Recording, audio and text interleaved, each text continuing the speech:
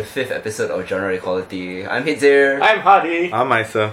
and this is the big one, the big one Of the year. of the year. Since we weren't around during the Force Awakens and Last Jedi, this is probably the biggest thing we'll ever cover. This year. I know. Dread it, run from it. Destiny still arrives. Yeah, man. We'll be talking about Avengers: Infinity War first. I mean, obviously, it's the gargantuan team up, Yep. 10-year combination movie that we just can't avoid talking Yeah, about we it. can't. And we will talk about it a lot. We'll talk about a lot more beyond to Infinity War and beyond, of course. Yes, of course. But this is Some gonna, fantasy booking here and there. but this is gonna be like our first topic of this month's episode. If you haven't seen it, we're gonna split up this review into 2 parts. We're gonna spend the Spoiler-free? first 5 minutes, Yep. no spoilers. Yep. And then when spoilers are gonna come around, I'm gonna give like a little Warning. countdown, a little warning. You can tune out or check the timestamps to skip past. Yep. Avengers: Infinity War, obviously directed by the Russo, Russo brothers. The 10-year combination of Kevin Feige's dream project of the Marvel Cinematic Universe, starting with Iron Man. Fucking Yep. master plan. Yeah, it's insane that it came together. Starting with Isa, like what do you think of this big combination? Just before I watched it, I was having the nerves, you know. I was a little worried because it's such an ambitious project. It seems almost Right? impossible. Huge, right? Yeah, I mean, just the sheer number of things they need to tie together, the sheer number of casts, and very, very large cast at that. Yeah. You know, and just how they were all gonna like work this together and kind of like make sure that the story works. I have to say that I am very happy with the final result. I don't think we could have asked for better or even It's- expected better. in It's fact. so difficult to just the fact that this works. Like even if it had been a mediocre movie, that in itself would have been a gargantuan feat. Yeah. Yes, yes. Just the fact that this works so cohesively, managing to balance, juggle a bunch of moving parts, Yep. servicing nearly all the characters. I mean, clearly not all of them are No. fleshed out or given full arcs, but everybody gets a moment. Yeah. And the Russos were very careful in juggling all of that and in pairing up characters with the people that they would have best chemistry with. Yeah. In terms of like, dividing the teams. It's not. It felt very thought out. Like all the different arcs that was happening. it Well thought felt through, very- yeah. Right. Like Yeah. these guys were together because of certain things and Mhm. the chemistry that was very apparent lah. Mhm. No spoilers, right? Yeah. Yeah. Did this spoil anything? Yeah. No, but in the end, after having seen it twice, the first time I was a bit overwhelmed. I think shell-shocked is the word. Yeah, yep, exactly. I couldn't really Same. fully process all the multitude of things that happened. But the second viewing did help a lot. It went a lot smoother. It felt more cohesive the second time. This is one that is going to require multiple watches. Of course, Disney wants that because Yeah, they want more money. Yeah. I'm sure it's going to break box office records Definitely. anyway. Yeah. Whether it's going to catch the Force Awakens, We'll see. it's a 50-50 on that one. But I mean, the fact It'll that come closer, I figure. coming close is a huge success. Yeah, exactly. Yeah. And then same company, whatever lah. I know. The champagne is ready anyway. Yeah. So Avengers: Infinity War, like who stood out to you, non-spoilery? Non-spoilery, I'll say Thor. Thor stood out to me. I mean, okay. The obvious one will be Thanos lah. Yeah, of course. Thanos is the biggest standout in Yeah. this film. I feel like I can say without spoilers that Thanos is your main character. You Yeah, follow yes. his I mean, we journey. all know Thanos is going to be Yeah. playing a major role. Is he now. all he's cracked up to be after 10 years of the series? Yes. Yeah. But yeah, my second favorite is definitely Thor. Mm-hmm. Yeah. I mean, Thanos for me is definitely a standout, right? We've Yeah. barely seen him. He's had a total of like 2 lines in the last 10 years, Yeah, I think so. right? And I think like the combined runtime of him on screen has barely been, 2, 3, 4 minutes maybe. Yeah, like I mean, there was that back in the day when Avengers and Loki was like kneeling in front of him or something like that. Yeah. The one, the throne scene. Yeah, I mean, Yeah. that was basically kind of it. That's it, lah. Right? But an excellent, outstanding performance by Josh Brolin. I have to say, voice acting The was mocap great. was on The point, mocap yeah. was brilliant. So great. It puts Steppenwolf to shame. Yeah, Holy yeah, shit. he definitely does. This was at the level of the Lord of the Rings, back in the day when they did Golem. Andy Yes. Serkis? Andy Yeah, Serkis, Or War yeah. for the Planet of the Apes. Or War for the recently. Planet of the Apes, Yeah. It's definitely up there. The emoting that he does with his face. Fucking Fantastic. brilliant. It's great. Yeah. It's great. Yeah. Like it's a fascinating character study. I think this is definitely the first time we've seen Thanos live action, right, on the big screen. And I do like an extended period. For an extended period of Yeah, yeah. time, and I really, really do like Brolin's interpretation of the character. Mhm. I think it felt very true, even though they did divert a great deal From the origin comics. wise and Yeah. and Yeah. That's fine, story-wise lah. from that. I mean, the comic origin is too convoluted anyway. Yeah, that's, yeah, and his reasoning for wanting to wipe out half the universe is admittedly a bit silly in the comics. Yeah. They grounded it a lot, Yeah. added a lot of pathos and gravity, Yeah. gravitas Gravitas. to what to his motivations. yes. Yeah. I really felt for him in the same way that I felt for Killmonger, in the sense Yeah. that he's a zealot with good intentions, just going about it the wrong way. Yeah. But he He comes was from an extremist lah. yes, Yeah. but he comes from a place where we all get where he's coming from. Yep. Yeah, it was definitely a great something. I don't even think you need to look out for it because it's so stellar. Yeah. It is really that stellar. The thing that stands out to me the most is the tonal juggling, because how would the Guardians of the Galaxy fit with Wakanda, and Yeah. how would that fit with Tom Holland Spider-Man's vibe, Yeah. or Iron Man's vibe, or Thor's this, vibe. the seriousness of Captain America. Yeah. And I think that like the tonal juggling worked really well. When it was Wakanda, it felt like Wakanda. When it was Guardians, they felt like Guardians. Guardians, correct. All of it was just seamless in the sense that the Russo brothers put a lot of care Yeah. into presenting the characters as true to their original franchises as possible. That's true. Definitely. So it's not something that James Gunn would be like, Star-Lord wouldn't say that. Exactly. You know, Star-Lord would say that. Yeah. In fact, actually, most of the Guardians lines were written by James Gunn. Oh shit! I didn't know that. Yeah, yeah. Oh, okay. The humor is you notice it when you I mean, watch it. I felt that I felt a lot of the humor from like the Guardians especially was very ad-lib. Like it felt like there was a bit of improv going on. I mean, which was already apparent in the first two Guardians, really lah. Yeah, for sure. So it felt like they continued that tradition. So that's why I felt the authenticity of the Guardians lah. yeah, Even though they were considered the newest kids, no, the Black Panther guys were the newest kids on the block. Black Panther, Doctor Strange were all new. Yeah. Yeah.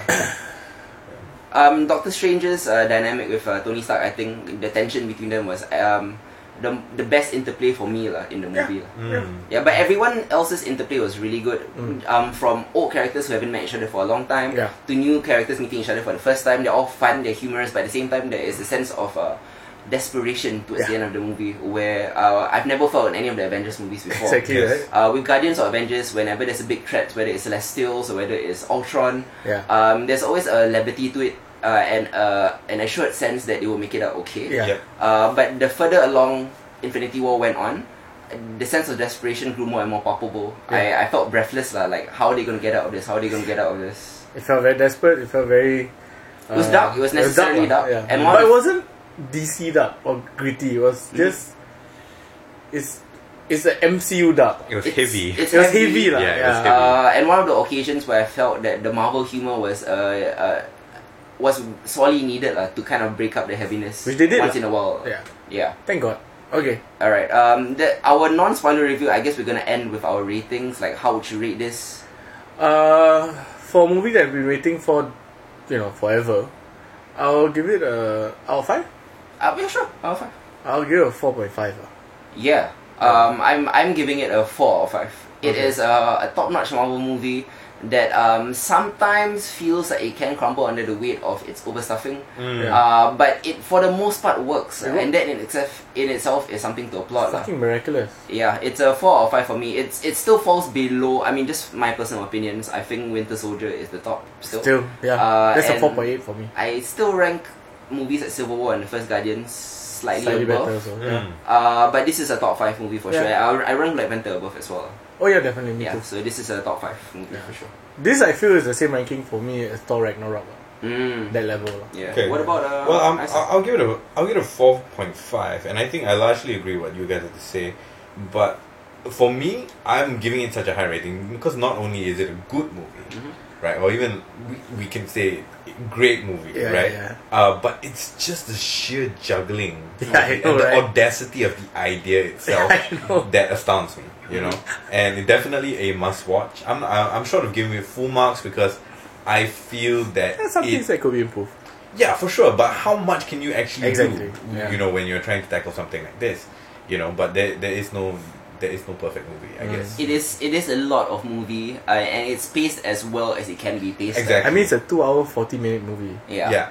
and it didn't feel like a 2-hour 40-minute movie. No, I mean from the onset, and we were talking about this about how it felt like an entire third act.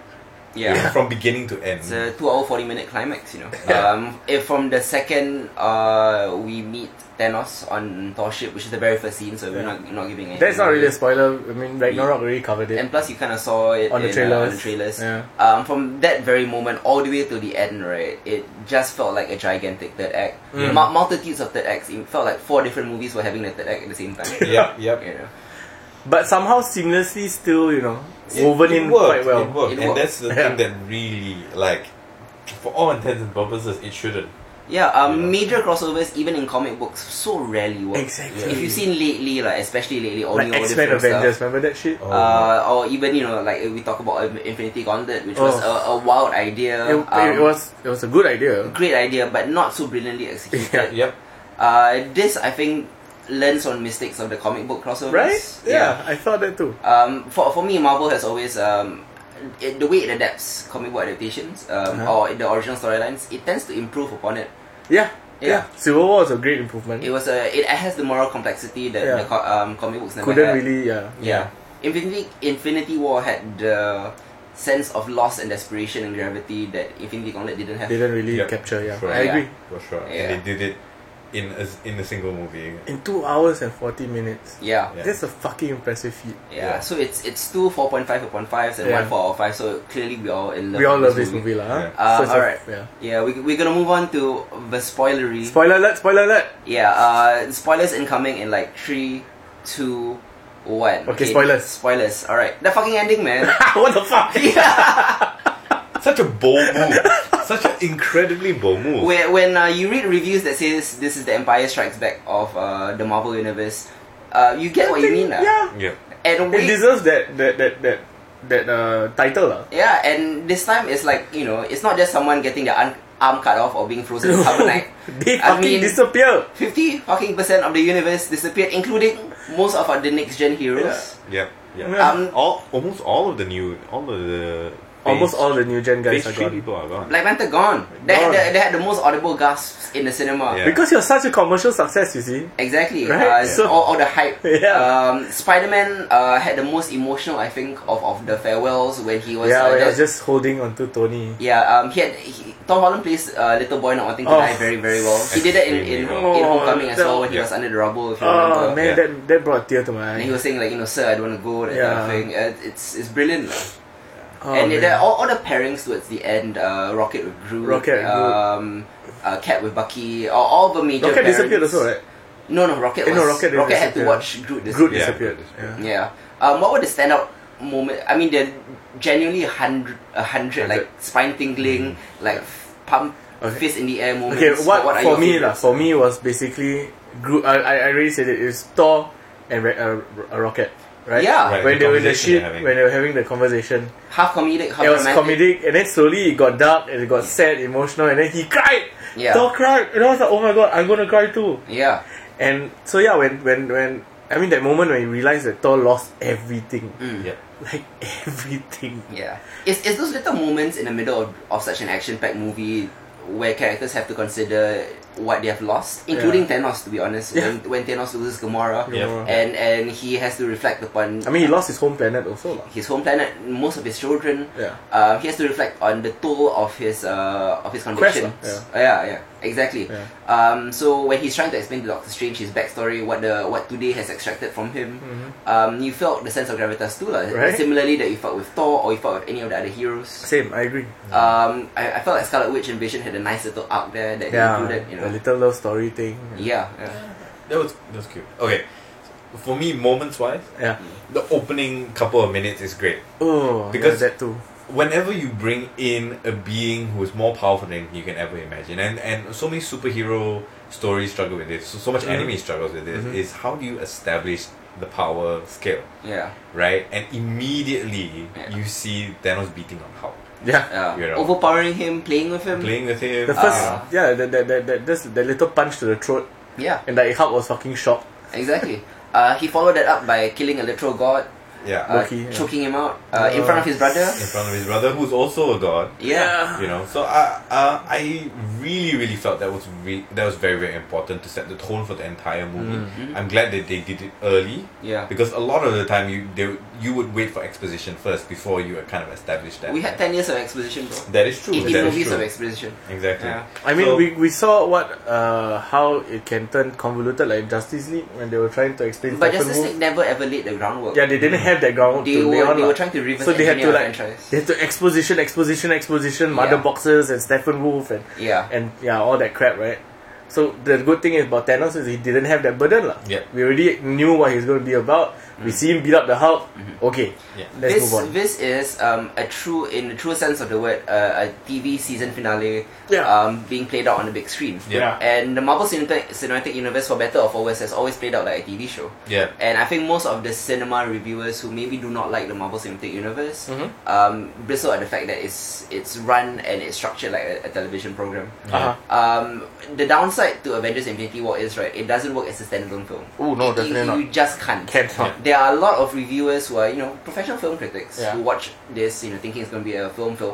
It doesn't work as a film. Yeah. It's not a movie. It's a climax. It's in no way or form like, yeah, you can't digest it without having any foreknowledge. I mean, that's why. The resonance is gone. Yeah, but that's why Marvel marketed as the 10 years thing, lah. You Yeah. know, they have all the cast coming together. They have their marketing has always been centered around you have to watch the previous movies to get what this movie is going to be about. You can't come into a season finale having seen maybe two or three episodes of yeah. a show Exactly. and expecting to get all of it, lah. Yeah. This one is for the fans. This one's for the hardcores. The ones that have been there since day one, lah. Yeah. Or have caught up. So there were some people that some of my friends who only watched like 3 Marvel films altogether, like Yeah. maybe just Civil War, maybe just So or just purely the Avengers films. So if you fall in that bracket, you're probably not gonna like it. Yeah, you might find you'll be missing a lot of things, lah. yeah. Yes. Or the weight of the deaths, Gamora's death. Yeah, like you don't care. Loki's death. You wouldn't care. Yeah, I mean, Loki didn't need the big moment because he had already had all those big moments, and the relationship with his brother had already been established. Yeah. And the fact that they just recently reconciled in Thor Ragnarok. But if you didn't watch the previous film, you have no idea what the fuck is happening. Yeah. Why should I care that Loki died? Right? Yeah, or Gamora. Who's Gamora? Who the fuck's Gamora? Yeah. Yeah. Or why is Gamora? Why is Gamora? Why is a purple guy beating a green guy? Yeah. Yeah. I have had some complaints also about the fact that the heroes made a ton of mistakes in this one, lah. And they almost heralded their own doom. But they were all moral decisions or emotional decisions that were all very understandable. Yeah, the Doctor Strange and his time stone, giving away his time stone. Giving away the time stone, or But that one I think is a bigger plan, lah. Yeah. exactly. Or Captain America refusing to sacrifice Vision, because of course Captain America will not sacrifice a I think life. Captain America, He doesn't see Vision as an android. He's obviously making the tactically wrong decision. Yeah. Captain America will always make the morally right decision. That's why we love Captain America. Yeah. Exactly. Yeah, that's It would have been our character if he said, like, okay, let's just kill Vision. This is like kill Vision. I mean, that will solve so many things, but that's not the point. Yeah. Okay. Yeah. At which point did you start rooting for Thanos? After he killed Gamora.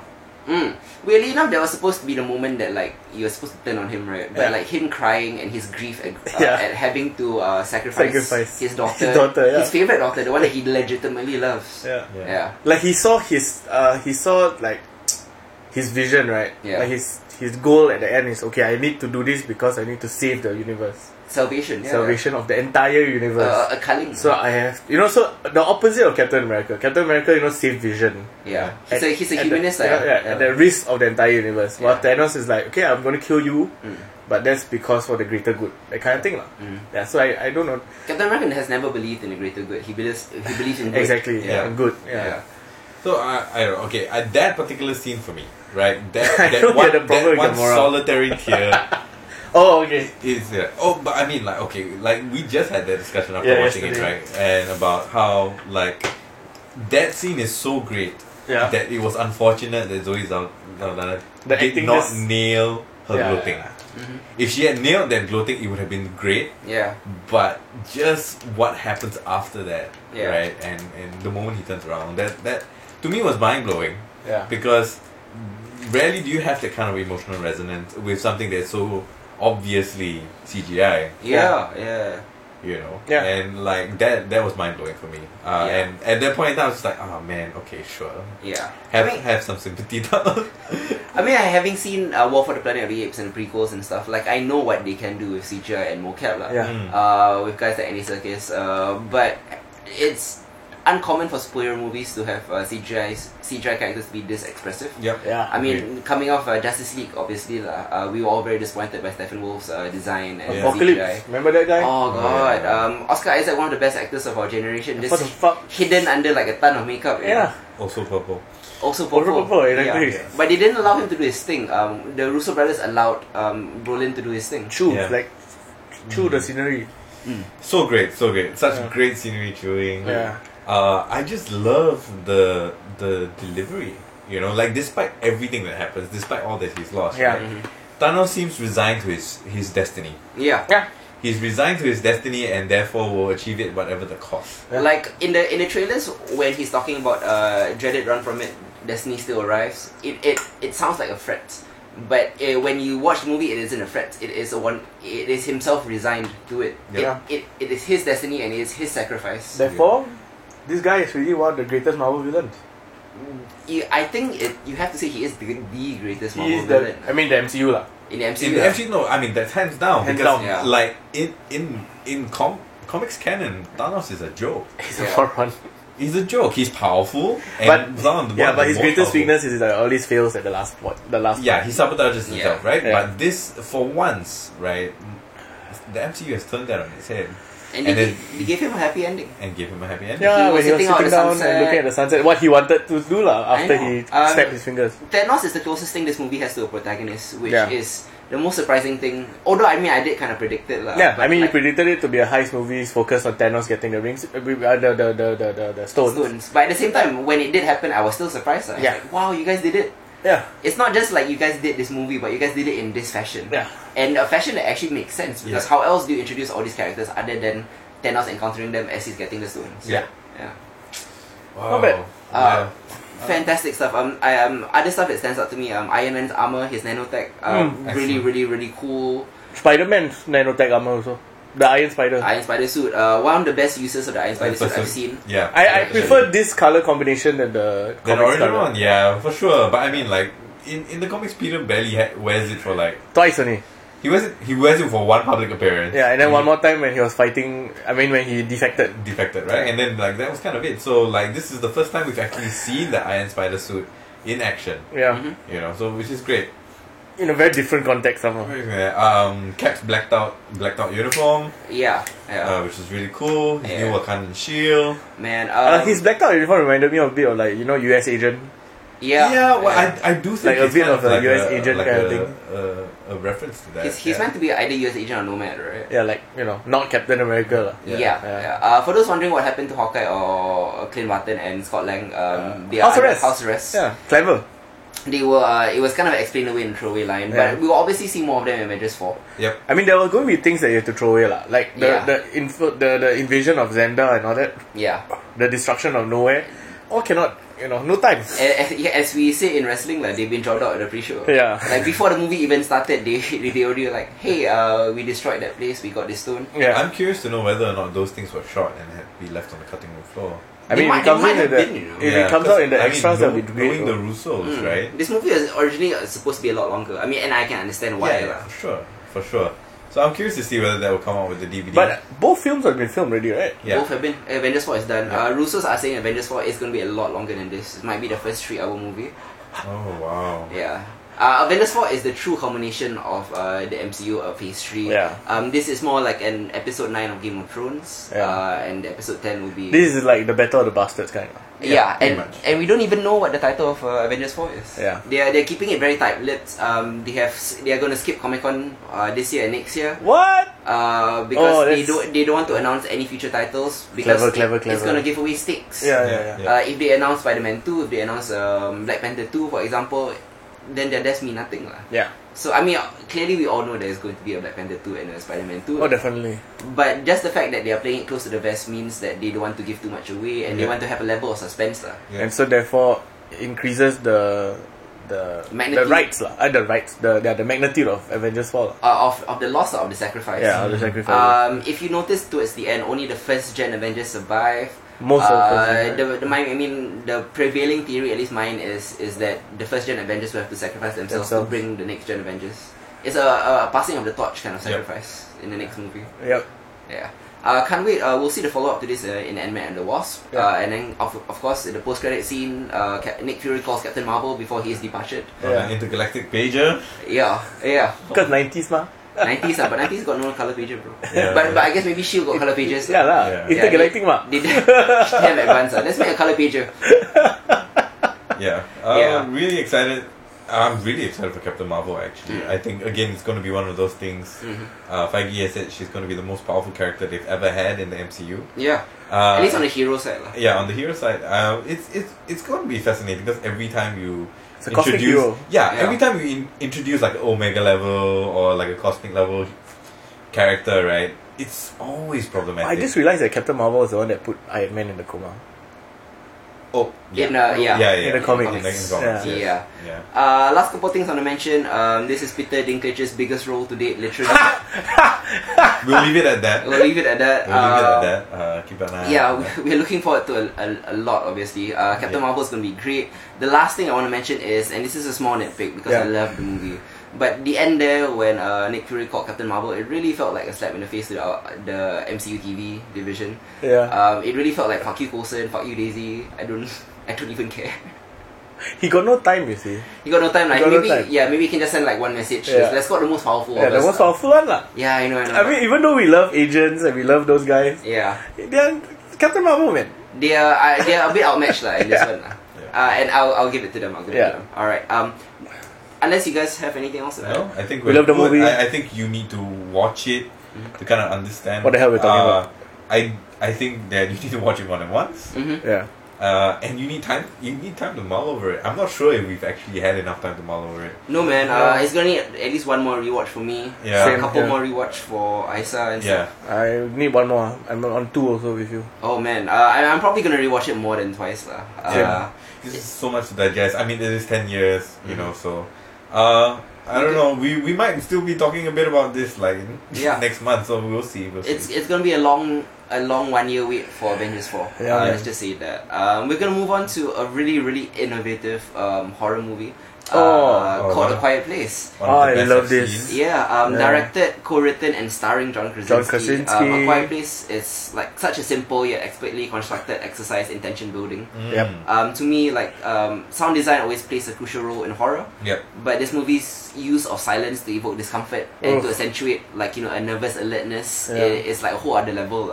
It's kind of, to me, like it's like a mix of like Buffy's silent episode Hush. And a Cormac McCarthy like post-apocalypse mixed with like the creatures from Tremor or Descent, in a sense that they have like the one missing sense, but their other senses are elevated. Yeah. I mean, like long stretches of this movie was just dead silent to the point where every minute sound, like plastic rustling, a straw going to a drink, The guy snacks being next to me chewed. breathing. Yeah, it felt so loud and distracting lah. It was just the silence. It drew your attention completely into the movie lah. Like, I mean, like for example, when the lantern was hit over by the kids playing Monopoly, it felt like a bomb going off. It did. I adored A Quiet Place. What, did you guys love it as much as I did? Yes, Oh my I god. did. Oh, I John absolutely Krasinski was on form, man. Yeah. Emily Blunt also. Emily Actually, Blunt- the 4 of them. Actually, All 4 of them were The great. kids did great, but I have to say I loved Emily Blunt's performance. Me too. Her physicality is Yeah. outstanding. It's really insane. I think her playing this pregnant woman, in that desperate, like you feel her desperation. Sorry. Yeah, Yeah. it's crazy. It's crazy. Yeah, it's In crazy. particular, one sequence I wanted to highlight was the sequence when she stepped on a nail. I was just about to say that. Yeah. Leading up to her water breaking and then having to hide from the creatures and then giving birth in a bathtub. Just this compounding sequence of events. And just nice as the fireworks go off, then she screams. Yes, I've never seen a compounding sequence of events in a recent horror movie that ratcheted up the tension so much. Right? Yeah. Didn't your heart just palpitate a bit harder and faster? Oh gosh, yeah. And Emily Blunt's physicality in that, like I've Yeah. seen a lot of birthing sequences in films. I've Yeah. never felt the pain that much. Yeah. I mean, like none of us will ever know what it's like to give birth, but I felt it. Hopefully, yeah. Hopefully, yeah, it's never gonna happen, bro. It's not Junior. No, you can put on those things, the stimulation thing. Oh, no. Yeah, It's that's alright. fine. It's alright. Yeah, let's not do that, lah. Yeah. Do you guys have like any other thoughts about A Quiet Place? I like all the arcs the characters took, like Yeah. from the kids, Great you know, themselves. character development. Yeah. They start out with the stakes With very no very dialogue, early. with barely any dialogue. Yeah, right. excellent acting by the kids, especially. I felt Like even though you were annoyed with them, they were like, "Oh, these guys are good." And plus, she's a real deaf actress, lah. Yeah. I mean that again, representation. Yeah. That's a win for representation. But she did She did a fantastic exceptionally job. well.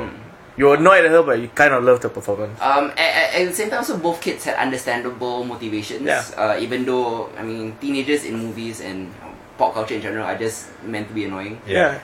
But at It worked. least we kind of got where they were coming from. Yeah, it worked. I mean, you could. Except for the first kid that died in the beginning. That's that's his fault. He totally had it coming. Yeah. Yeah, John Krasinski had that look like, if your mother wasn't here, I would have been chased after you. Fucking boy. Oh well, if you haven't watched the movie yet, there is a kind of like a Deus Ex Machina thing, Yeah. which was something that I wanted. I kind of want Which to is? talk about. The hearing aid thing. The hearing aid. Okay. I was a little annoyed with that because I thought it was way too convenient. Yeah. But I think they also recognized that it was way too convenient. Yeah, but that's so why it was they made it. conveniently there, and then it was conveniently not. Yeah. And then that became like the entire thing. Yeah, like And how I think- she didn't realize that it was her that was causing it. Lah. Exactly, and I thought that okay. I mean, like if you recognize that it is the Deus Ex Machina, right, and you lean into that in the way that they did, Yeah. I had to give it to them in the end. Yeah. Even though at the beginning I was quite annoyed by its appearance. Okay. Yeah.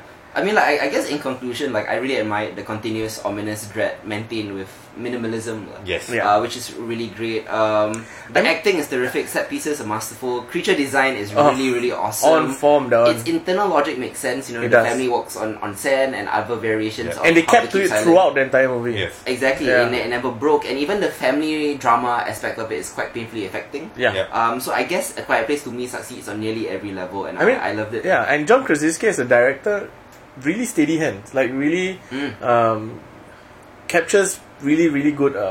Classically constructed Right. horror. Yes. Yeah. Yes. I For agree. a guy who didn't like horror before this. Yeah. Yeah, But I well- think people who are definitely scared can make better horror movies Yeah. because they know what can trigger you. I mean, he did do ton of research lah. Yeah. Before the film. Yeah, but don't you keep expecting to see John Krasinski just look at the camera? Yeah.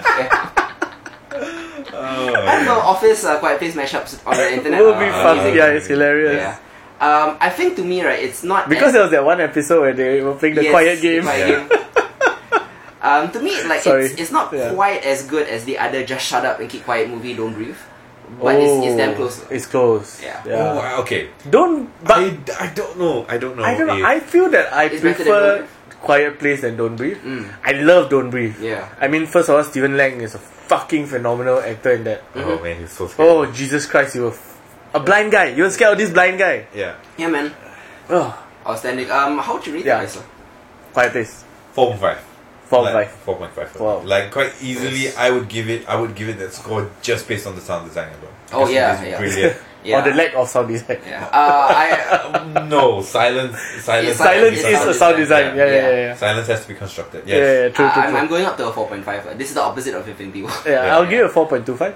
Yeah, sure. Yeah. I mean, we're all In that range, lah. right? In that range, lah. Yeah. Yeah.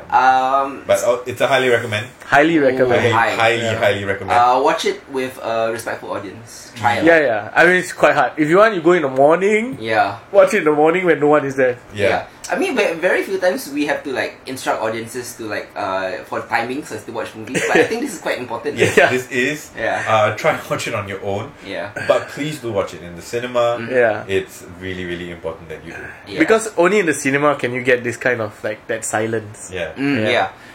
And now we're gonna move on to this is a bit weird because I think since the first episode of Genre Equality, we've kind of accidentally mentioned Atlanta in nearly every episode. Yeah. I think you can tell. Like accidentally on purpose. On you can kind of tell we're just like dying to talk about Atlanta. Yeah, and we can. And we can because they recently delivered one of the best episodes in the show history. Yes. It's a horror episode called Teddy Perkins. Teddy Perkins.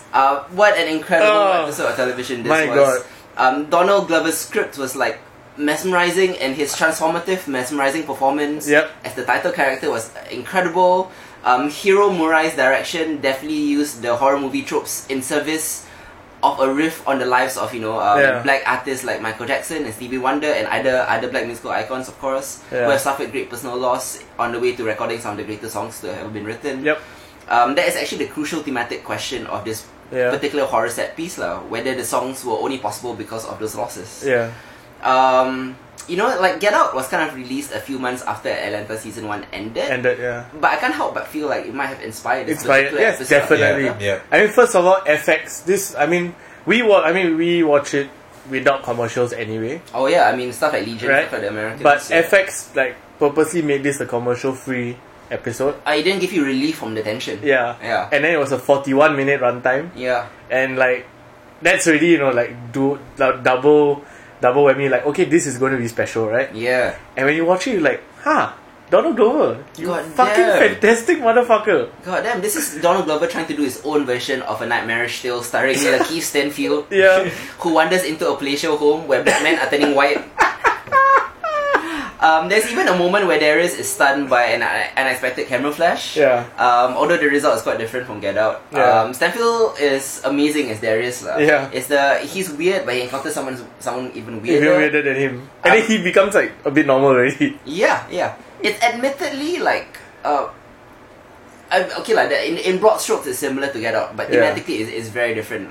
It is. The makeup job. there was a comedic element.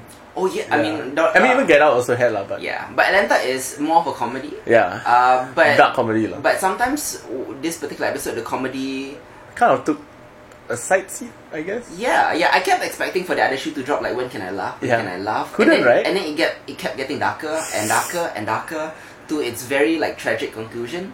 Yeah. Did you manage to catch this, Isa? Oh no, I'm not caught up with Atlanta. Oh, but this. Sorry, we're spoiling it for you. It's gonna be It's okay, the it's highlight, okay. the highlight of the season Yeah. for sure.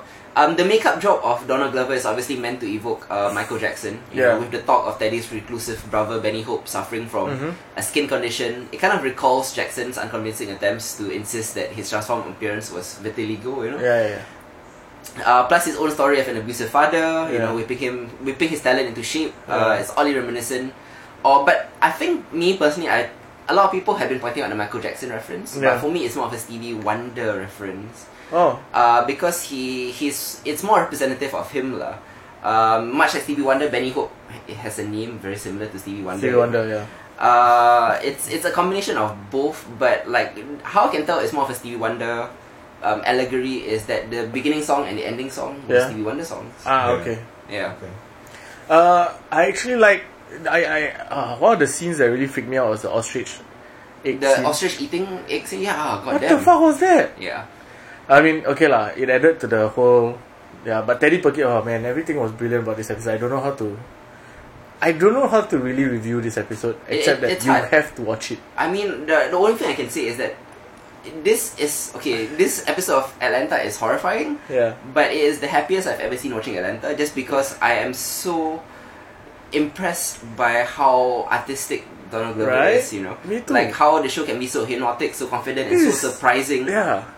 And its standard is very high and very versatile, even by Atlanta standards. Yeah. Atlanta is known for doing very offbeat episodes. Yeah. But even I didn't think that they could have done something like this. Oh man, it was a fantastic thing. God damn, right? Yeah. I mean, just watch it lah. Everything. The acting was great. The tension building was great.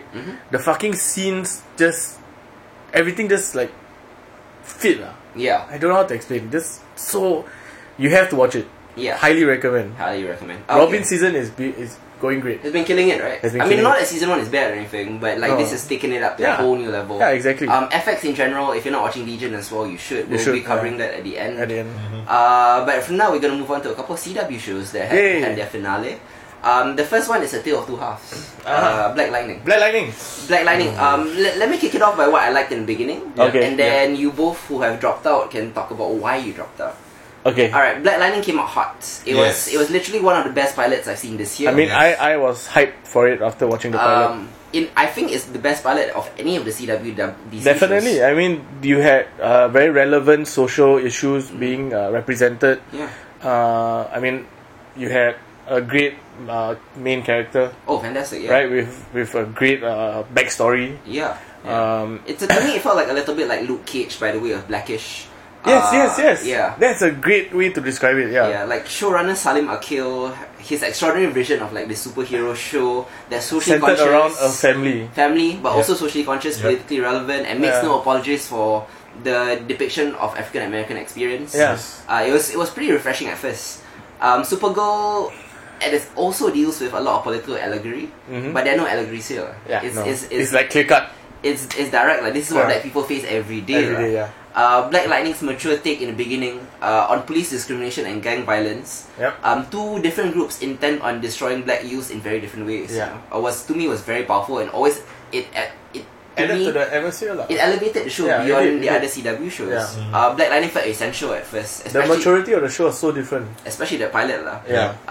As the show went on, it showed glimpses of genius here and there. The storyline of the government secretly dosing the black community with chemicals to make them docile was exceptionally powerful and Yes. very potent.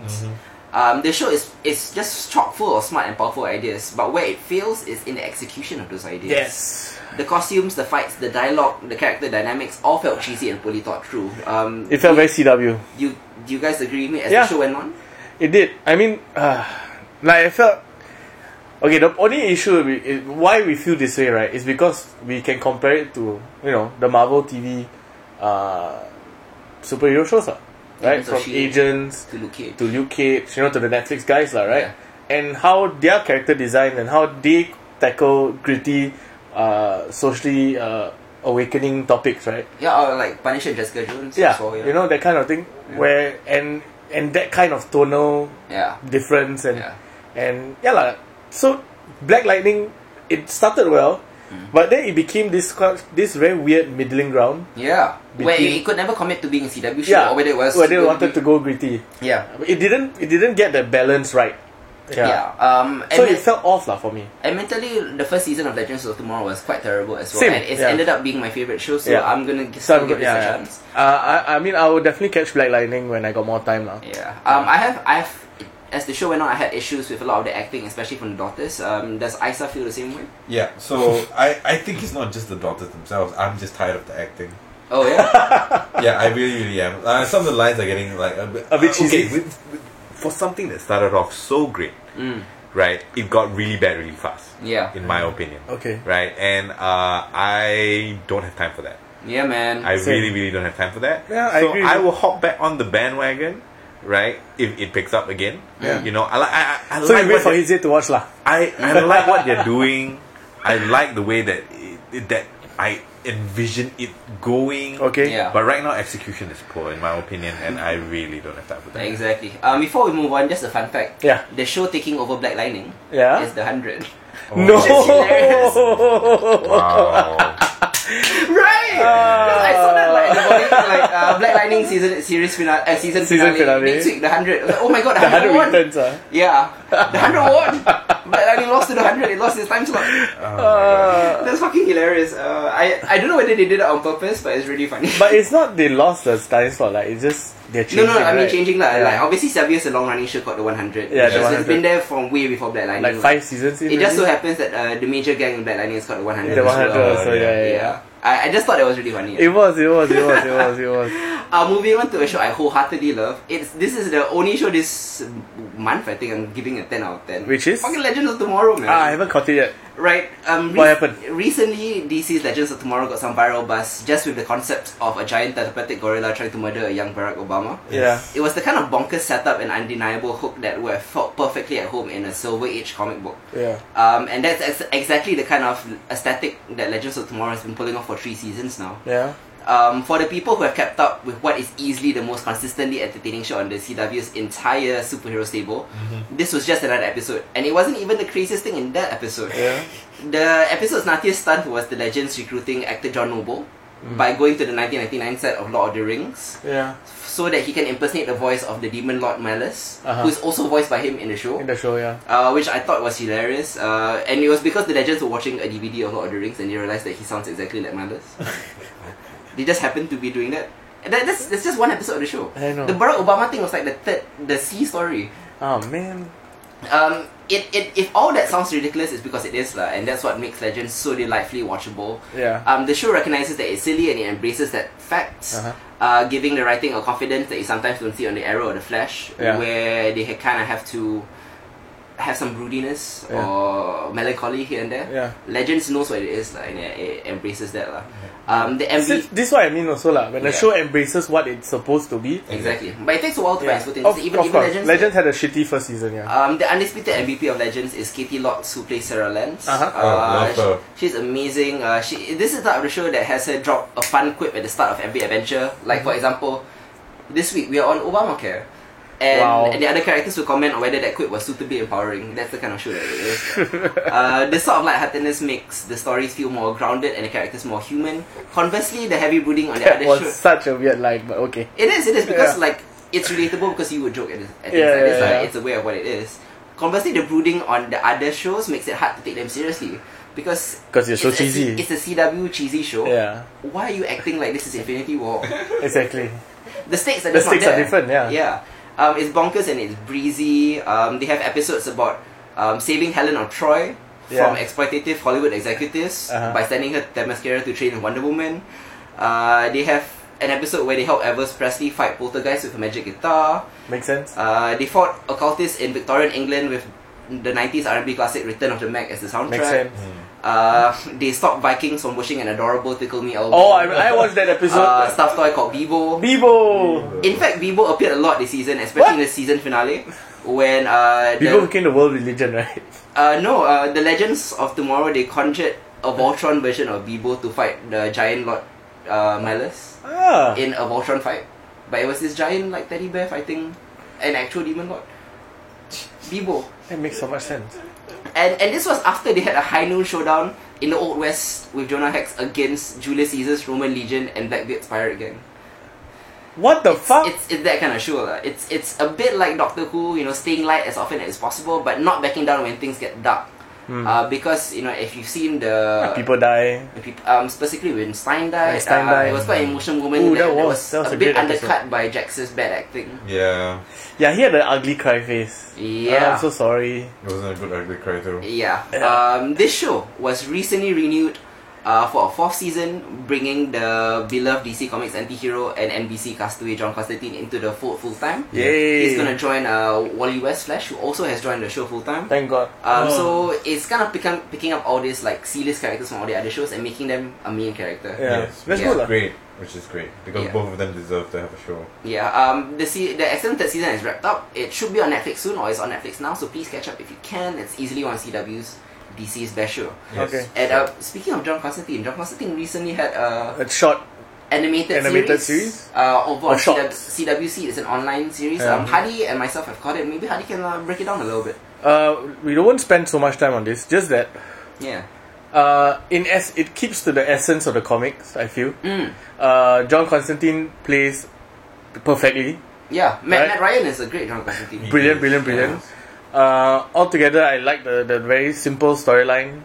Saving saving girl from demon, that kind of thing. Yeah. Animation, great. Yeah. Right. Easy to watch. Easy because to it's watch. short. It's like 6 minutes. Every each episode is about 6 to 7 minutes. Yeah. 5 episodes have aired so far. There will be 7 more later this year. I think all put together, it's probably gonna be a 45 minute thing. So it's probably like just one episode. One episode, yeah, just broken up, Which is fine. Yeah. I don't mind. I thought it was great. Yeah. Yeah. I think now we're gonna. Okay, would you I'll recommend recommend this? it. Yeah, I'll recommend this as well. Because it doesn't take much of your time. Yeah. And it's fun. Yeah. Watch it. Since we're on animated, let's move on to the return of Ice's Anime Corner. Yay! So Every it quarter. has What are we talking? been- What are we talking? Okay, so today I think what we're going to focus on is everyone's on Netflix, pretty much, right? Yes. Yeah. So we're going to talk about the excellent curation of anime that's currently on Netflix. Yeah. Nice. We recently posted something on our Facebook page. It was an article by Uproxx telling you for the 10 best anime to watch on Netflix right Like now. this spring. This coming, so I went through that list because I was going to talk about it anyway, and I kind of realized that a lot of the anime that's on that list, which is a great list by the way, Yeah. you should definitely check it out on our Facebook page, has to do with a lot of old classics, right? But there's a ton of stuff that Netflix has been snapping up and they've got these deals with animation studios in Japan where they bring it straight to that have been really, really good, or at least some more recent animes that I would like to recommend.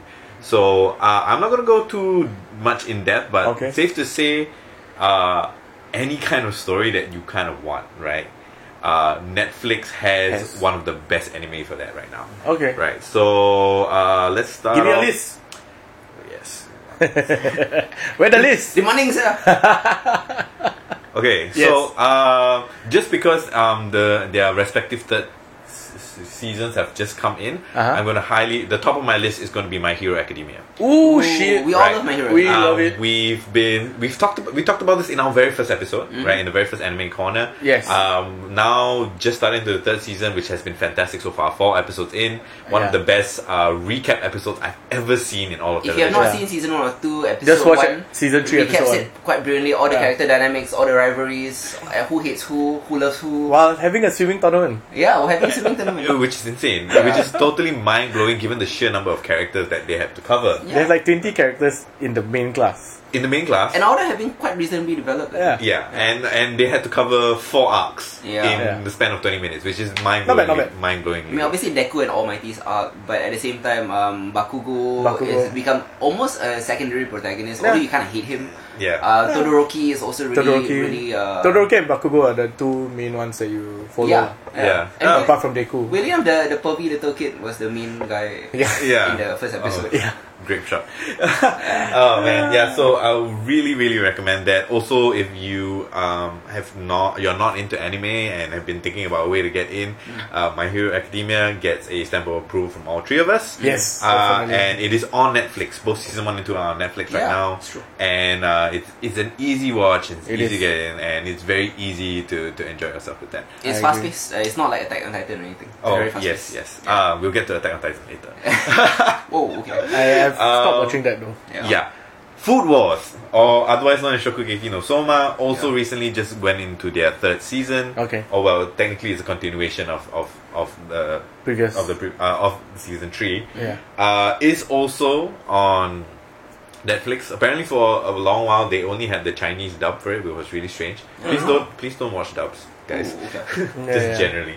Right, so it's if any of you have watched Cooking Master Boy or any kind of like cooking shows that the Japanese have done anime wise, right, you're gonna love this. It has just the right amount of cheek, just the right amount of like ridiculousness when it comes to that. So basically you have cooking school students who have to fight each other on a grand scale. Think not MasterChef, MasterChef Junior? not even MasterChef Junior. What's the Japanese one where he bites Iron his girl? Chef. Iron Chef, Chef, yes, right. exactly. So it's basically like Iron Chef every other episode, which is pretty phenomenal. Okay. Some of the Now most classics, yeah. some of the most tantalizing animated food I've ever seen. Okay. Right, it never fails to make me hungry. Oh, I love that. And apparently, we found a blog of a guy who's been trying to recreate every dish Oh, that's from all nice. the episodes, which is pretty interesting as well. Okay. So I highly recommend that. Yeah, maybe I can like jump in a little bit. And Yeah, go ahead. Tamba. Tamba. Yes. Batman Ninja recently came out. I just watched the first 5 minutes. Batman Ninja is... Oh, I'm just going to lay out a premise. While battling Gorilla Grodd in Gotham City, Batman is caught in Grodd's quick engine time displacement machine Yeah. and is sent to feudal Japan along with the rest of Arkham Asylum. Edo period, right? But because Batman enters the portal slightly later, just a couple minutes, he arrives a few years after the villains have already taken control of 16th century Japan. Each of them carving out a territory for themselves. Yeah.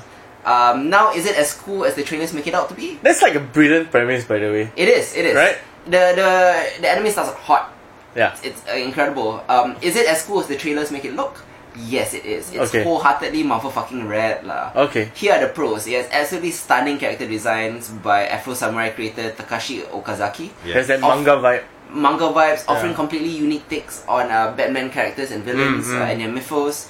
Its action sequences are frenetic, breathless, and stunningly stylized, like beyond compare. It's Ooh. very cool. Okay. Now here comes the con. It's incoherently messy. Yeah. It's unbelievably silly and not in a Legends way. Yeah. Just really stupid. Yeah. Midway through, it gets so fucking weird, Uh huh. and it just barrels from scene to scene in nonsense fashion Uh-huh. that I couldn't wait for it to end. But at the same time, if you turn off your brain and just enjoy the gorgeous visuals, you can kind of dig it lah. Okay, I'm definitely watching this. I'd advise you to turn your brain on and just soak in the amazing art. Yeah. Because although it's indeed silly, it's goddamn spectacular. Yeah, I mean, I just watched the first 5 minutes before we started this podcast, and I was like, yeah, this is quite amazing. It's a 6 out of 5, so it's soft recommend. Self recommend. Yeah. Okay, got it. If you love like great animation and great sound design Yeah. and great soundtrack, like it's worth watching for those things alone. But if you're in for like a story, then no. Other than the premise, like it's pretty rubbish. It's literally Yeah. on the screen right now. Oh, Oh wow. Yeah, Hadi was watching it. yeah, Hadi was watching it. Anything else or from Oh Anime yes, Con?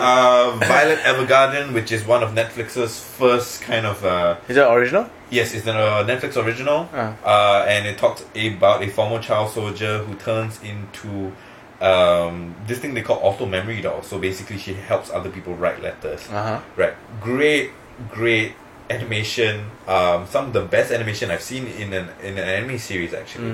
Like it's like movie standard. It's like Your Name standard, or like even Ghibli standard like animation.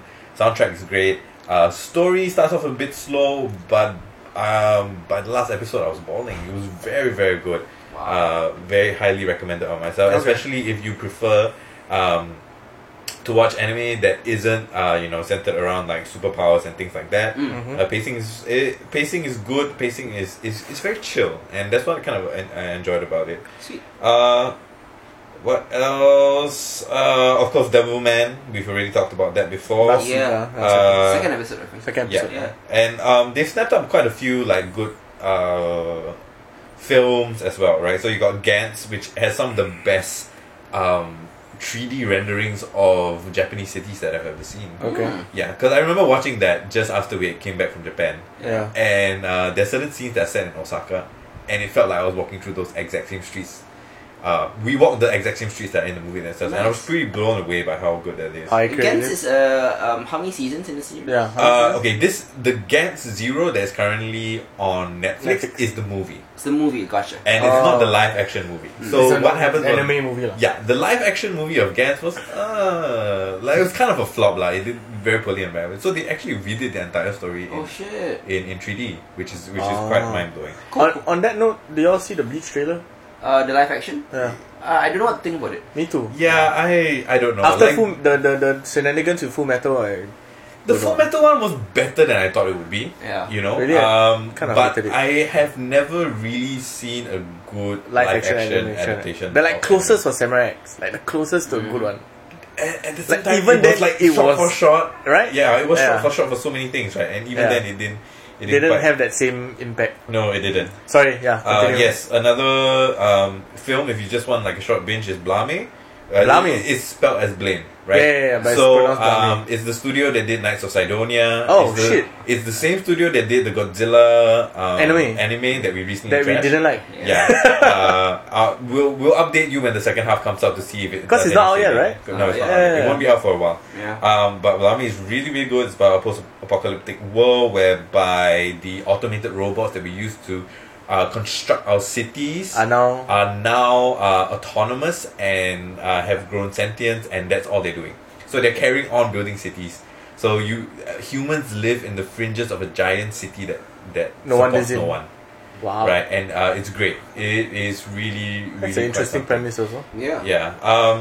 It's an easy watch. It's like 90 minutes. It's very, very good. Okay. And I'm What just else? gonna say that like 8 out of 10 anime that they have right now on Are good. Netflix is worth a watch. Okay. You know, so long as the subject matter kind of appeals to you, whether you want sports, anime, volleyball with Haikyuu, for example, or Or Kuroko. basketball with Kuroko basketball, or even Free, which is about swimming. Yeah.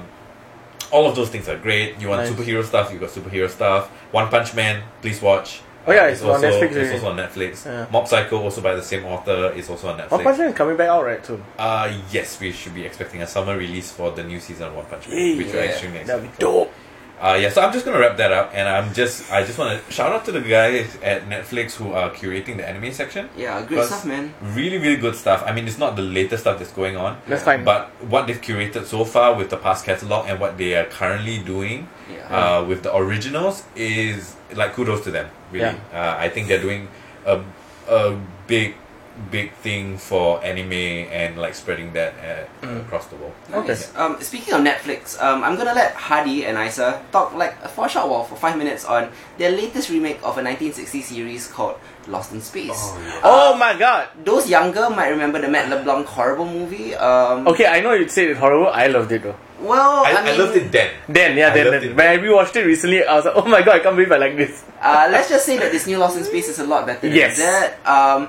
I'm gonna jump into hard hits later. Sorry, quick hits. Uh-huh. Why did I say hard hits? I don't know. 'Cause wrong podcast. Wrong podcast.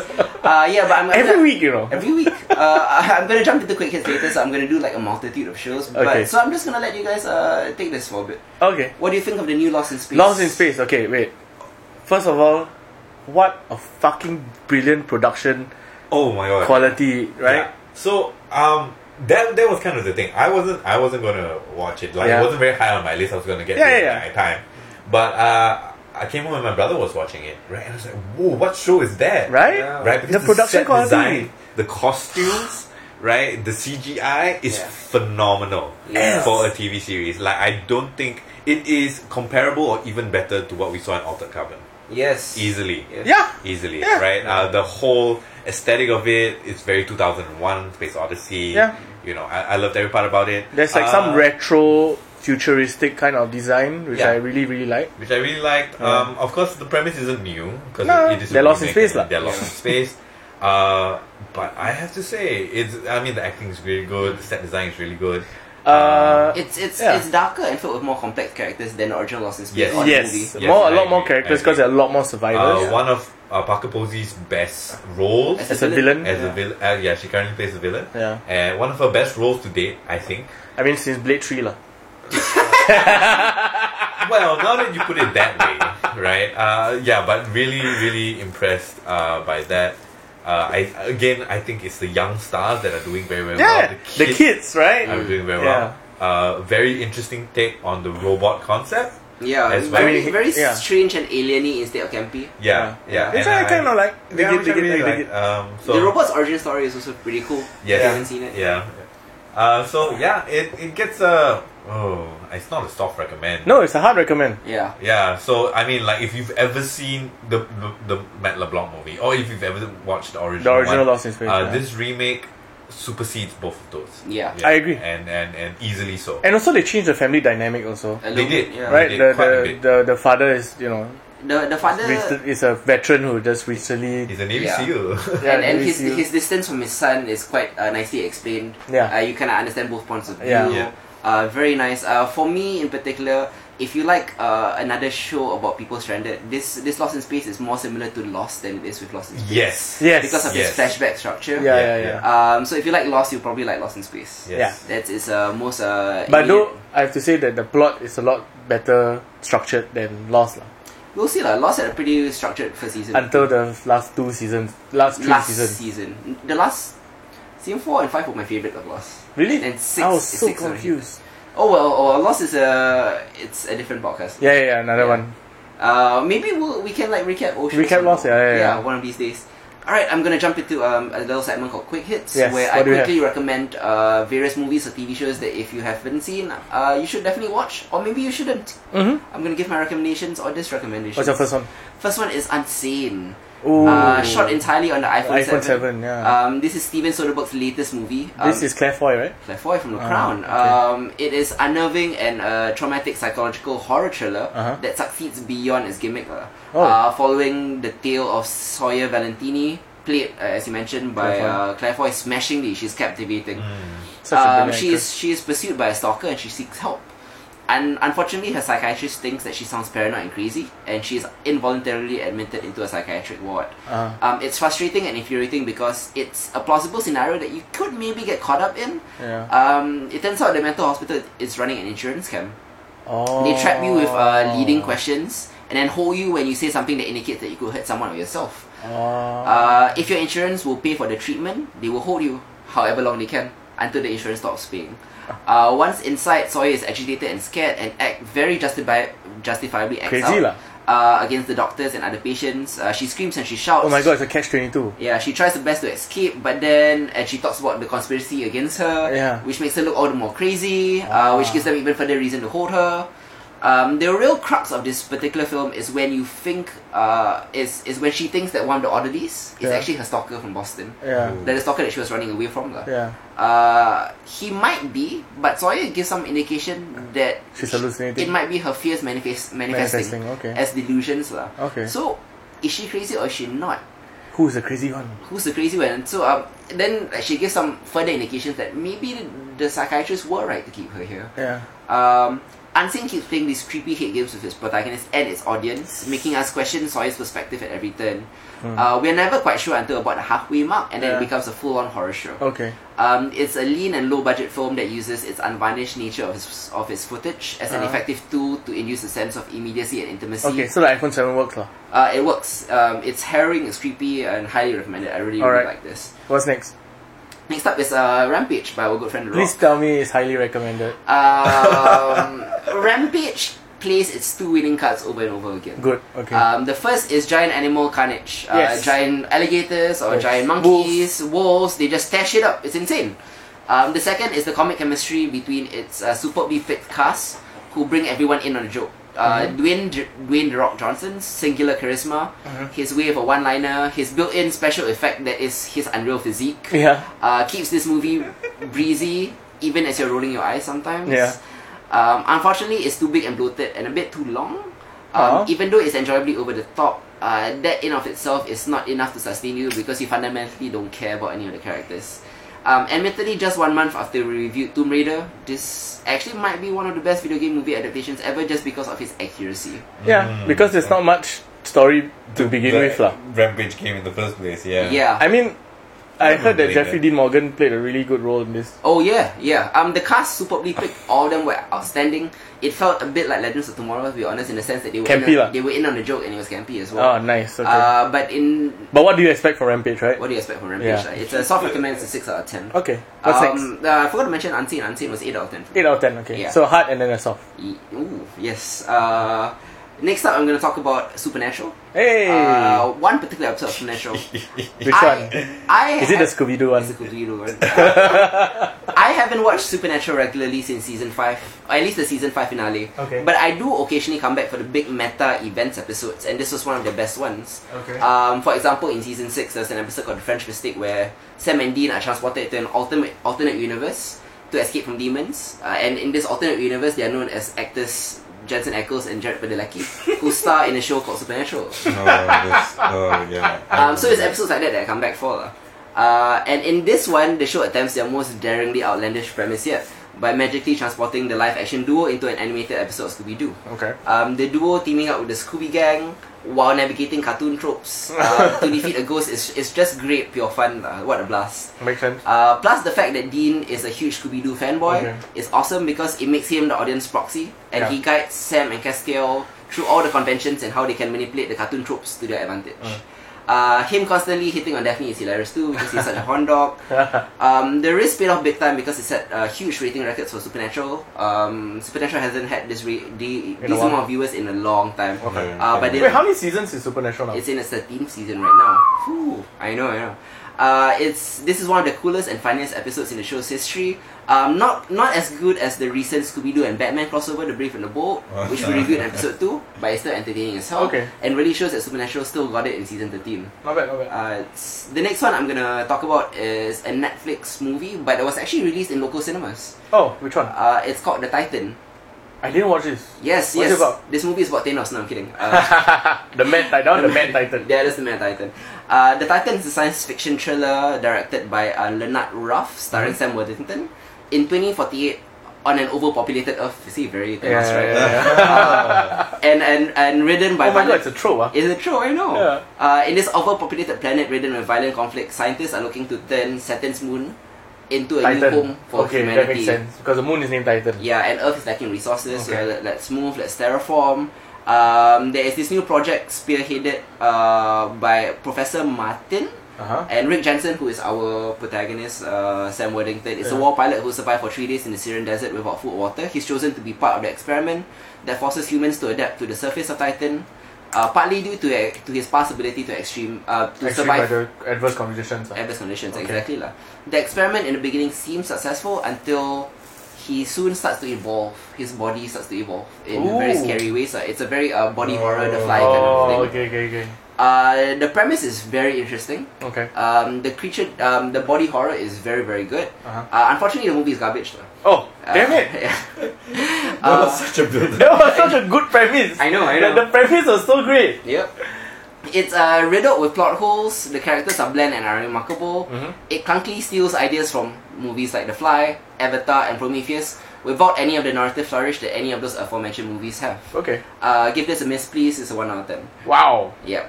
Such a good premise, but such a shit movie. Exactly. The second last thing I'll be talking about is a 2018 Malaysian horror movie called Dukun. That was released earlier this April. We talked about this that time. Yeah. I mean, to me. Personally. Oh, right, yeah. However, it may surprise you that this movie was actually filmed in 2006. What? Yes, this movie has been delayed by 12 years. Wow. Let me fill you in on the backstory. This is like Apocalypse Now kind of situation. Yeah. The film is loosely based on the true story of a gruesome murder of a former Malaysian politician, Datuk Maslan Idris, by Mona Fandi. So based on a true story? Based on a true story. Oh, this once mildly popular Malaysian singer turned witch doctor murdered this Datuk lah. She was convicted in 1993. Basically through black magic. The film was originally slated to be released in 2007, but it was postponed and no official statement was given. Partly due to the high-profile nature of the case and the government shutting it down, and Mona Fandi's family herself voicing dissatisfaction over the content. Okay. After the movie leaked online earlier this year, the distributor Astro was like, you know what, fuck it, let's just release it and try to make some money, you know. So the film itself is actually a legal drama, not so much of a horror movie. Okay. It revolves around the sensational trial of the said Dukun, or witch doctor if you don't understand Malay, named Diana. In this movie, thanks to the tales spread about Diana, she's like this seductive black magic practitioner who has a taste of human flesh. Her trial receives widespread public attention. Okay. Like a true celebrity, she has fans and haters. Okay. Those who believe in her supernatural abilities stand up to support her, while some others, including witnesses who testify against her, are afraid of her after hearing these stories. In a lot of ways, Dukun is a clever societal mirror for our penchant for sensationalism. Okay. It's a bit like The People's OJ. Okay. You know what but I mean? Malaysian style. But Malaysian style. And about witch doctor and it's horror. Brilliant. Yeah. It seems that people would rather have a conversation about an embellished story than actually delve into the facts. The facts, yeah, okay. Unfortunately, the story of the movie is a lot more comparing than the story in the movie. Oh, that's not good. Yeah, narratively and technically, this is as bland as boring as it comes. The acting is quite exceptional though. The main character, Datin Seri Umi Aida, is quite good. Okay. But this was back in 2006 lah. 2006 so she elevates this whole thing. Okay. The controversy around this movie has garnered a lot of hype. Unfortunately, it's not warranted lah. And people wouldn't have missed anything if it was just like canned. Okay. Okay. The last thing I'm going to talk about is a combination of 3 of my favorite things. Go ahead. A comic book adaptation, a musical, and a horror. Oh my god, I know what this is. This is Riverdale doing Carrie the musical. I knew it.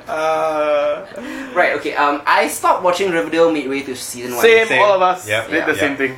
But I'll tune in anytime a show does a musical episode because I love musical episodes. Me too. And their musical based on Carrie was amazing. Like throughout the episode, dramatic character beats unfolded perfectly in song as reconciliations and revelations were revealed. Yeah. I'm not up to date with current storyline developments or character dynamics, but like any musical should, it filled me in through verse, song, and dance. Okay. So I got it immediately. Okay. It also helped that everyone played to type, and while some weren't as good singers or dancers as others, everyone performed admirably. Okay. The compositions were fantastic, and it really made me want to jump back in, but I won't. It's as great as an episode can get, and it's good enough to make me like Riverdale again. Okay. But I'm not gonna jump back in lah. Also, I just realized by watching Riverdale again that the guy that plays Chuck Clayton, Jordan Calloway, is the same guy that plays Khalil on Black Lightning, and he's equally annoying on both shows. Oh man. Oh boy, yeah. He is. Yeah. But if you are not into Riverdale anymore, or if you are and haven't caught up, Carrie the musical. I think the episode title is "Remember the Night" is a really fantastic just on the spectrum of musical episodes that shows have done, this Yeah. is near the top. Oh wow. Like I rank it Like Buffy? just below Buffy Okay. and above the Flash and Supergirl. Oh, Okay. wow. That's a Yeah. high recommend then. Yeah, because Okay. the Flash and Supergirl didn't really delve into the musicality of it because half of it was Yeah. Okay. Okay. But this went all the way in. This went all the way in. Bro. Alright. Alright. Hard recommend, huh? Hard recommend. This Alright. is this is a 10 out of 10 for that episode. Okay. I don't know Riverdale as a show. Apparently season 2 has been quite underwhelming Yeah. from fans. Really? Yeah. Well, oh well. I'll ask my ex-student Well, to me season 1 is already underwhelming. Yeah. After a while. after a while. After a while. I'm gonna let Isa dump on a series of unfortunate events for a while. Yeah, so Season 2 just came out, right? after quick hits, these are the hits and this is the miss section, right? Yeah. So I really enjoyed season 1. If you don't know what a series of unfortunate events is it a Netflix series? Yes, It's it Netflix, is. right? Netflix So original. it's a Netflix original, and of course named after the book The book that lah. is written after. You Season watched the 1 whole season 1, right? Yeah, I watched the whole season 1, and I thought it was really good. But the thing that annoyed me about season 1, which I have to say was a much smaller part, was basically the entirety of the first 3 episodes of season 2 that I watched. Yikes. Right? So Neil Patrick Harris as Count Olaf is one of the most annoying things on television I have seen in recent times. Yeah. But this is not a good kind of annoying. No, lah. this is not a good kind of annoying. This is not the Dwight kind of Yeah, annoying. no, this is. Oh my god, I don't even know what to begin. So basically, we largely have a 3-episode rule, right? Give something a chance. Yeah. Give it 3 episodes. Yeah. If you think there's something that you like in these 3 episodes, then go ahead and watch Yeah, it. yeah. Otherwise, drop it because there's no time for that. Yeah. Right. There's plenty of other things to watch. Exactly. So I wanted to drop it after the first episode, but 3-episode rule. Yeah. And what happened after 3 basically, episodes? unless you really love Neil Patrick Harris, Yeah. it's not worth your time. Okay. Oh boy. Yeah, I mean, like generally, it's come to the point. At least for season 1, you were very invested in the story and how the children did. Right, there was a story moving forward, but in the 3 episodes that I watched so far, Olaf's antics takes over the entirety of the series. Oh shit. Right, so much It's like so- a Johnny Depp thing. Yes, Wow. exactly. It dominates. Every time Neil Patrick Harris is on screen, he dominates the scene. Yeah. Right, so much so to the point that you don't see any other actors, and it is Okay. extremely annoying. Okay. Right, and there's a lot of those scenes, and it happens all the time. You know, so which is kind of sad because I really do enjoy what the child actors are doing. I think they've done spectacularly well for season 1, and in the very small moments they had in season 2 as well. Just trying to deal with the ridiculousness that There's their Count lives Olaf, have huh? become. It's been great, but just overshadowed by a Okay. very overbearing presence of Neil Patrick Okay. Harris. Got Oh it. darn. I guess in conclusion you can give season 2 a miss, but if you haven't seen season 1 it might be worth a shot. Yeah, Yeah. yeah. Yeah. Hadi will be handling the poll this Full week. list. I only got one thing only. That's right. Hadi is a big fan of Good Omens. So Yeah, I mean, in memory of Terry Pratchett, in memory of Terry Pratchett, and also there will be And, a TV adaptation coming TV out. right? adaptation Right. coming Right. out this year. Showrun by Neil Gaiman of all Yes, I mean he was the co-writer for Yeah. this book, But he's never showrun a TV show before. So Yeah, that's interesting. yeah, exactly. So I want to see what he does. I mean, there was he did a guest appearance on The Big Bang Theory recently. Yeah. Yeah. It's quite cool, quite interesting. Although I hate that show. No, me too. Yeah. Because it's ridiculous. I just watched it because of Neil Gaiman. Neil lah. Gaiman, yeah. He only had like 2 scenes lah. Oh shit. Yeah. And- But what is it about Good Omens that has left such an indelible mark on you? I mean, both of them. First of all, both of them are my favorite authors. Right, Terry Pratchett is my number 1. Neil Gaiman comes in and close number 2. Yeah. And this was a very good marriage of both their writing styles, very seamlessly woven in together, and you could tell from just reading the book how good friends they were. Yeah. Not only creatively, but just personally lah. And you could, the characters were so well written. The angels and the tropes that angels usually have, Yeah. and their shortfalls, Yeah. and their extremisms, Yeah. on both sides, the angels and the demons were all very well fleshed out. And the Darkly human, comedic as well. yeah, Some would exactly, say, yeah. correct. And the human characters become even more prominent because of this. And you have the whole Antichrist. Feeling sympathy for the Antichrist Yeah. is not something that happens all the time, Nope. right? But you kind of root for the Antichrist in this book. It's the Thanos. Yeah, in a way. Yeah. The Antichrist is like some 10-year-old boy lah, Yeah. who has like special powers lah. Yeah. overall, I mean, I read this book a long time ago, and recently because the TV series was going to be coming out. Or is it a mini series? I think it's a TV series It's a because TV they series, announced yeah. season 1. Okay. So that means yeah. there will be a season 2. So yeah, so this new TV series that's coming out, I just recently reread it. That's why I put it in the pull list. And Michael because Sheen starring, you know? yeah, Yeah. exactly, Michael Dope- Sheen, right? dope stuff, man. Fucking vampire, fucking werewolf. Yeah. He plays the vampire in Twilight, and he plays the werewolf in Underworld. Yeah. And he's also a master of sex. And he's And also he's the a- master of sex, correct? And he's married to. Holy shit, who's he married to? I don't know. Famous actress. I don't follow celebrity gossip, bro. No, I don't. Never mind. It's okay. Yeah. Yeah. But yeah, so I highly recommend it if you want something easy to read because it's not that long. Yeah. It's like 200 plus pages only. This is a satirical book Yeah. and a certifiable classic. Yes, It is, of genre definitely. It is. fiction. Yeah. It is. And yeah, I mean, it's a good gateway if you want to get into both either Terry Pratchett stuff or Neil Gaiman stuff. Yeah. Fantastic, yeah, good point. And we've run like a very tight ship this week, so Yeah, we not actually bad. have like a Wow! couple of minutes to spare. And I just kind of wanted to address something that is a major genre property that we don't talk about. Yeah, what? This is a short question that I want you guys to answer. Yes. Why did we stop watching The Walking Dead?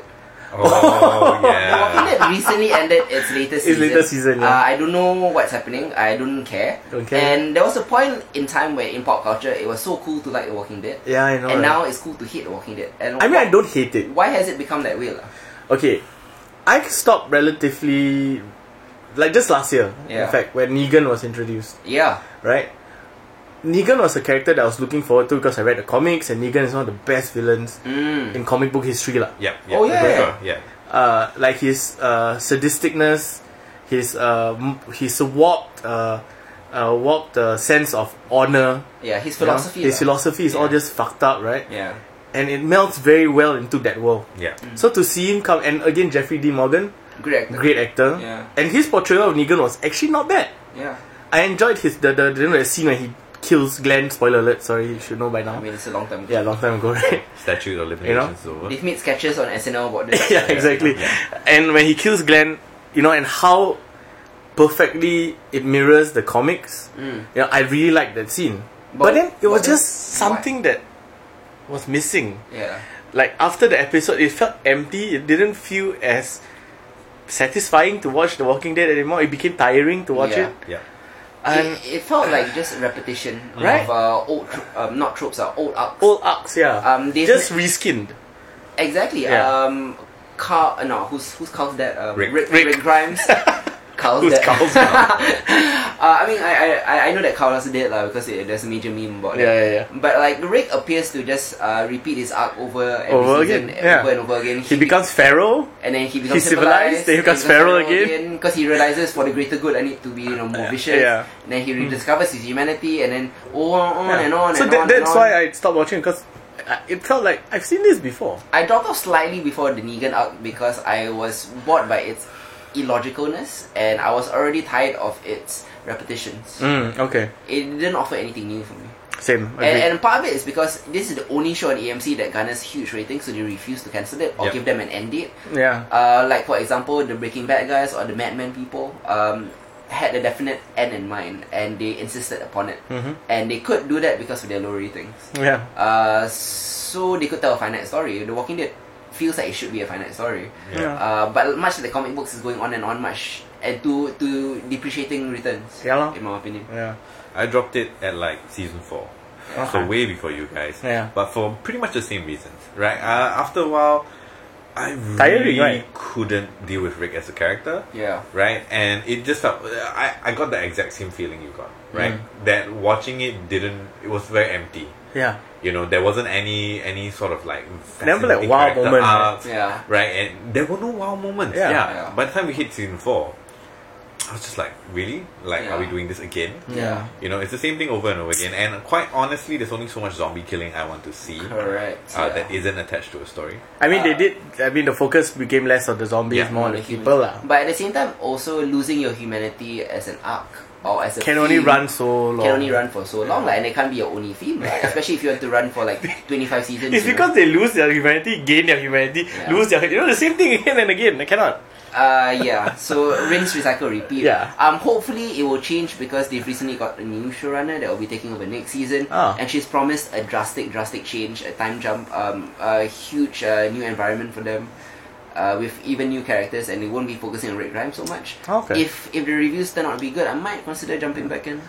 Okay. Okay. Okay. Yeah. I'll give it a shot Yeah. next year. And there's been this month of genre equality. Not bad. Tight show. Tight show. show. We'll jump in next month on June the 1st. Yes. What will be coming out then? We'll be talking about Deadpool 2, which is probably the biggest title next yeah. month. We'll be talking about Fahrenheit 451. Oh, Michael B. Jordan is back. Again. Will Solo be good? Will it not? Who knows? Trailer looks interesting. Looks interesting. I'll be covering some movies like I Kill Giants, Cargo, which is the Martin Freeman Australian zombie movie. Yes. I'll be recapping. That was a short, right? That became a movie, right? The shot was incredible. Yeah. I'll be recapping the season finales of The Flash and Arrow. I'll be talking about a new show called The Terror, which I really like. I haven't started that. And I recently read The Children of Blood and Bone, which is a very good young adult novel by a Nigerian author. Fantastic stuff. Yeah, I especially saw that about, you've been black reading mythology. about this for a while. Oh yeah. Great stuff. So we'll see you in June. Till then, this has been Hit Zero. I'm Hardy. Am I, sir? Catch you then. Bye bye.